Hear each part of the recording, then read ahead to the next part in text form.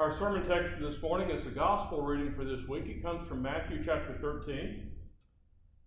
We will begin at verse 24, parable of the weeds. He put before them another parable. The kingdom of heaven may be compared to someone who sowed good seed in his field. But while everybody was asleep, an enemy came and sowed weeds among the wheat, and then went away. So when the plants came up and bore grain, then the weeds appeared as well. And the slaves of the householder came and said to him, Master, did you not sow good seed in your field? Where then did these weeds come from? He answered, An enemy has done this. The slave said to him, Then do you want us to go and gather them? But he replied, No, for in gathering the weeds you would uproot the wheat along with them. Let both of them grow together until the harvest.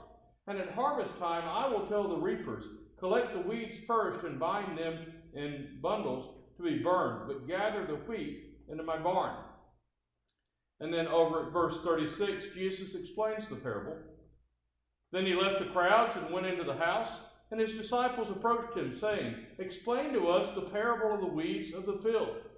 He answered, The one who sows the good seed is the Son of Man. The field is the world, and the good seed are the children of the kingdom. The weeds are the children of the evil one, and an enemy who sowed them is the devil. The harvest is at the end of the age, and the reapers are angels. Just as the weeds are collected and burned up with fire, so will it be at the end of the age. The Son of Man will send his angels, and they will collect out of his kingdom all causes of sin and all evildoers, and they will throw them into the furnace of fire, where there will be weeping and gnashing of teeth. Then the righteous will shine like the sun in the kingdom of the Father. Let anyone with ears listen. The word of God for the people of God. Thanks be to God. Let's pray. Father, guide us through this strange and challenging parable. Lord, use this teaching to enlarge our love for one another, that we might include all those made in the image of God. Lord, I ask that the words of my mouth and the meditations of our hearts be acceptable in your sight. Lord, my strength and my redeemer. Amen. People have a tendency to draw smaller and smaller circles, excluding more and more other people from our company. We isolate ourselves from one another over all sorts of things.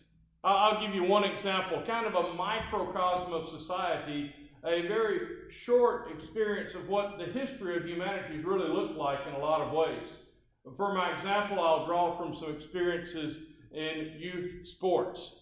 I remember as my kids came along and we did those little league sports and then on into junior high and high school, the first day of practice was always so much fun. We would show up and we would meet the coaches, and all the parents would meet one another, and everybody's friendly.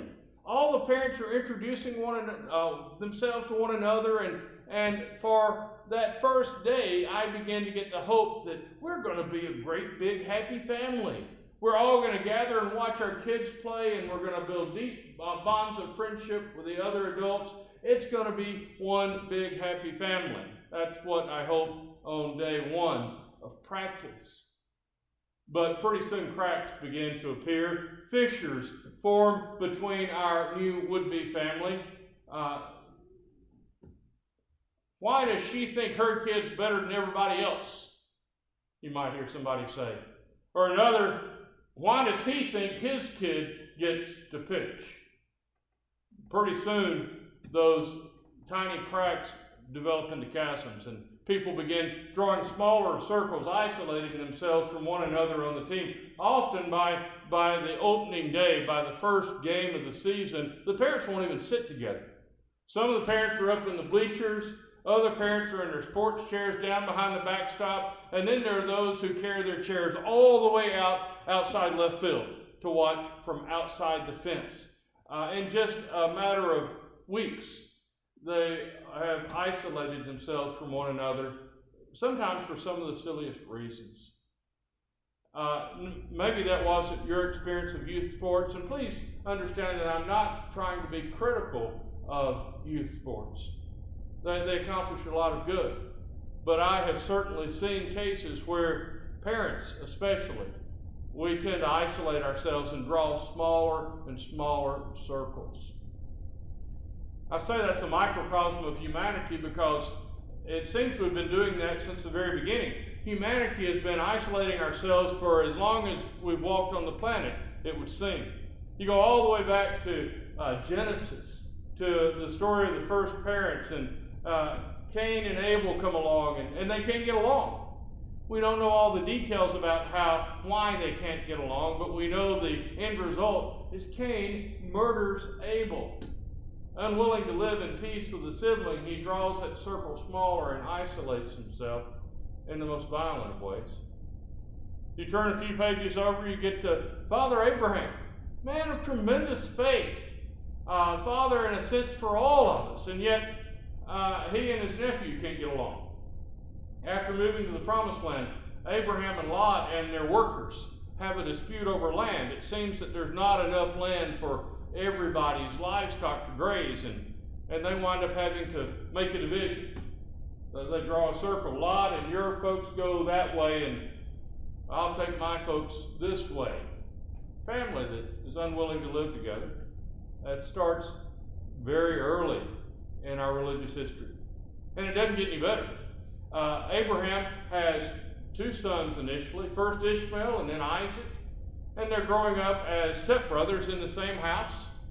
But the house is not large enough for stepbrothers, apparently. And feuds develop between mothers and dad and kids. And before you know it, Abraham's sons are not allowed to live together in the same place. And Abraham has to draw that tiny little circle while he sends Ishmael and Hagar off into the wilderness. We just tend to divide, don't we? What started with Abraham and Lot and then Isaac and Ishmael only goes on to Esau and Jacob, twins. But in spite of that bond that often twins seem to have, these two can't get along. In fact, Esau is born first, and then Jacob is born grabbing at Esau's heel. A sign of what's to come. The two are never really going to get along in their childhood and their early adult life. Jacob keeps tricking Esau out of his benefits. Finally, they're at war with each other, so much so that at one point Jacob is fearful of coming around his brother for fear that Esau is ready to kill him. We draw circles and we isolate ourselves. And it seems like we pass it on because you get right on down to Joseph. Joseph and his brothers. Joseph is bragging about all these dreams that he has, and then his brothers sell him into slavery, where he winds up a slave in Egypt. They just can't get along. We want to divide ourselves. Turn the pages a little bit further and you get to Saul. King Saul, who loves David like his own son, who welcomes David into the royal palace, who enjoys David's music. It calms and quiets Saul's spirit until that day when David grows in prominence and Saul gets jealous. And King Saul sets out to kill David, who had been like a son to him. You've got to draw that circle smaller. David continues it as well. He has that affair with Bathsheba, and then to try to clean up his mess, he has one of his own soldiers killed. And so we see what happened with Saul and David repeated with David and Uriah. We wall ourselves off from one another. We draw circles that exclude everybody else. The same continued with the prophets as they endured all kinds of violence. When they spoke up for God, they got attacked. We would hope in the New Testament that things would get better. You would think that after living with Jesus for a number of years, that people would have had a better approach, that people would have been more graceful with one another, and yet that's not what we really find in the New Testament. The church is formed in Acts chapter 2, but by Acts chapter 6, already the church is at odds with one another. They're already drawing circles and they're fussing. The first argument in the church, not surprisingly, was over food. The Jewish widows and the Gentile widows. The Gentile widows were saying they weren't getting as much food as the Jewish folks, and so they argued about food, and they're isolating themselves, saying we are different from that bunch, or they are being treated better than we are. We draw smaller circles. By Acts chapter 15, the church is already sharply divided. Now, this is between believers. Jewish Christians and Gentile Christians are at odds with one another over what they have to do to be followers of Christ. Creates a huge crisis in the church that has to be resolved in the Jerusalem Council in Acts 15. But within weeks of Jesus' death and resurrection, Christian folks, people who literally walked with Jesus, are drawing these little bitty circles that would exclude somebody who looks different or acts different or was born in a different nation. That same trajectory follows on into the church. We've not really done much better in the church.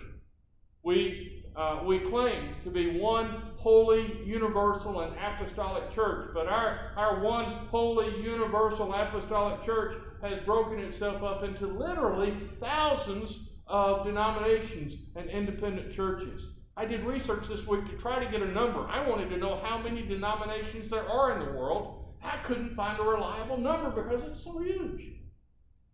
Somebody gets upset with somebody and we got to start a new church. We use the wrong amount of water in baptism, or we let the wrong kind of person preach, or we put the piano in the wrong place, or paint the walls the wrong color, and all of a sudden we've got a new church or a new denomination. We've done it so often throughout history. There just seems to be something about us that wants to subdivide. We want to draw those circles smaller so that I don't have to interact with anybody that doesn't look and think like me. I don't want to have to deal with people with different customs, different traditions, different languages. And so I draw that circle small enough that it's just me and mine. God, on the other hand, has a long history of drawing bigger circles, bigger than anybody had expected.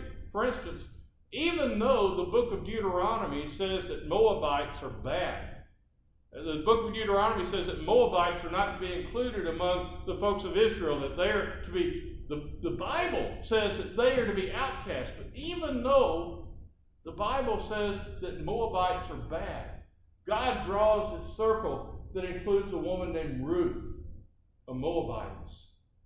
She gets a whole book in the Bible.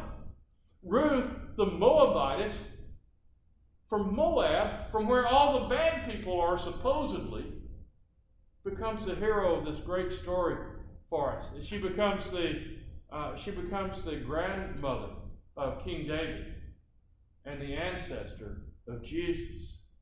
This person who the Bible says isn't good enough is in the family tree of our Lord and Savior. God draws bigger circles to include her.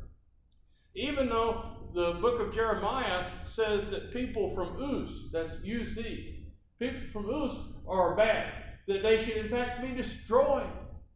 The Bible says, Jeremiah says all kind of mean things about the people from Uz, and yet God draws a bigger circle still to include a man named Job. Job from the land of Uz. Job, who God bragged on his righteousness among the heavenly council. God said, have you seen my man Job? Have you seen how righteous he is? No, he can't be. Jeremiah says he's horrible. No, God draws a bigger circle that includes Job. Even though the book of Deuteronomy says that foreigners and eunuchs are not to be included in the assembly of Israel, they're also considered bad. They're outcasts. There's something wrong with them according to Deuteronomy, even though Deuteronomy excludes foreigners and eunuchs. God draws the circle bigger again. In Acts, we see that Philip goes out following the Spirit, and he meets the Ethiopian eunuch, both a foreigner and a eunuch. This guy can't get in the door of the temple in Deuteronomy. He's not welcomed in the tabernacle in Deuteronomy, but yet God draws a circle that includes him. Philip baptizes him, and he takes the gospel to a whole new continent. Foreigner, eunuch, inside God's circle. Jesus lived out the same way. You look at the people that Jesus called to be his disciples. You can see in his life this ever-widening circle that included more and more, and some of the strangest combinations. We've talked about it before, so I won't go into it too deeply now, but a reminder. Jesus called Matthew the tax collector. Now, by being a tax collector, Matthew was a loyalist to Rome. He was literally stealing money from Jews to give to Rome, the foreign oppressor. Jesus also called Simon the zealot. In today's language, a zealot is a terrorist. Simon was plotting the violent overthrow of Rome. And Jesus calls Matthew and Simon to be in the same group. You got James and John, who were forever thinking they were better than everybody else, kept asking for preferment. That had to cause some divisions among the other 10 that thought they were pretty good too. You've got Peter, who would eventually deny him, Judas, who would eventually betray him. This is the crowd that Jesus gathers at the table. He draws a circle to include polar opposites. And even when they act out, he keeps inviting them back to the table. In fact, Jesus drew circles that included women, children, Samaritans, Gentiles, tax collectors, lepers, prostitutes. All of those shocked the religious leaders of the day. The religion of the day said, no, you can't let those people in. Jesus said, no, my circle's big enough. My circle's big enough for all of them. So we've got God who continually draws bigger and bigger circles, and people who tend to draw smaller and smaller circles. Who are we going to imitate? What's our choice? Do we choose to be imitators of a God that includes more and more, or of people who exclude more and more? Jesus tells this parable to try to nudge us in the right direction, the direction he seems to think is right. He says a farmer sowed good seed in his field, but while everybody was asleep, an enemy came and sowed weeds among the good seed.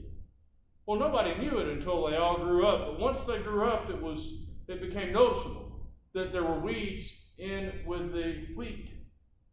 Well, the workers want to help out. They say, shall we go in and pull up the weeds? And the farmer says this strange thing, says, no, just let them grow together. Let them grow together. We'll sort it out later. Then Jesus goes on to explain the parable, and it's troubling for those of us who want to have a pure idea of our religion. For those of us who might worship purity in the church, it's a troubling parable. Because Jesus says that the good seed, the good plants, are those that belong to him, that were sown by Jesus, the Son of Man. But that the bad seeds, the weeds, are children of the enemy. And so Jesus' command is to let them grow together. Now that'll rile some of us up. We get excited about the idea of weeding. We'd like to weed out the bad folks. We'd like to weed out the evil from among us. Jesus, let us fix this mess. Let us pull up all the ones that are thinking wrong and doing wrong. And Jesus says, no, let them grow together. Because if you start uprooting people, if you start trying to attack the ones that you think anyway are evil, and who knows if we're right, if you start pulling out the ones that you think are evil, then everybody's going to get hurt. Hadn't that been the story of the church for 2,000 years? When we go to attacking evil, everybody gets hurt. Sometimes we want to hearken back to the days of the Scarlet Letter where we can brand those that are living evil lives, root them out. Jesus says, no, let them grow together. Draw the circle bigger. Continue to extend love and grace to everyone we can reach. And he says, you know what? I'll sort it out in the end.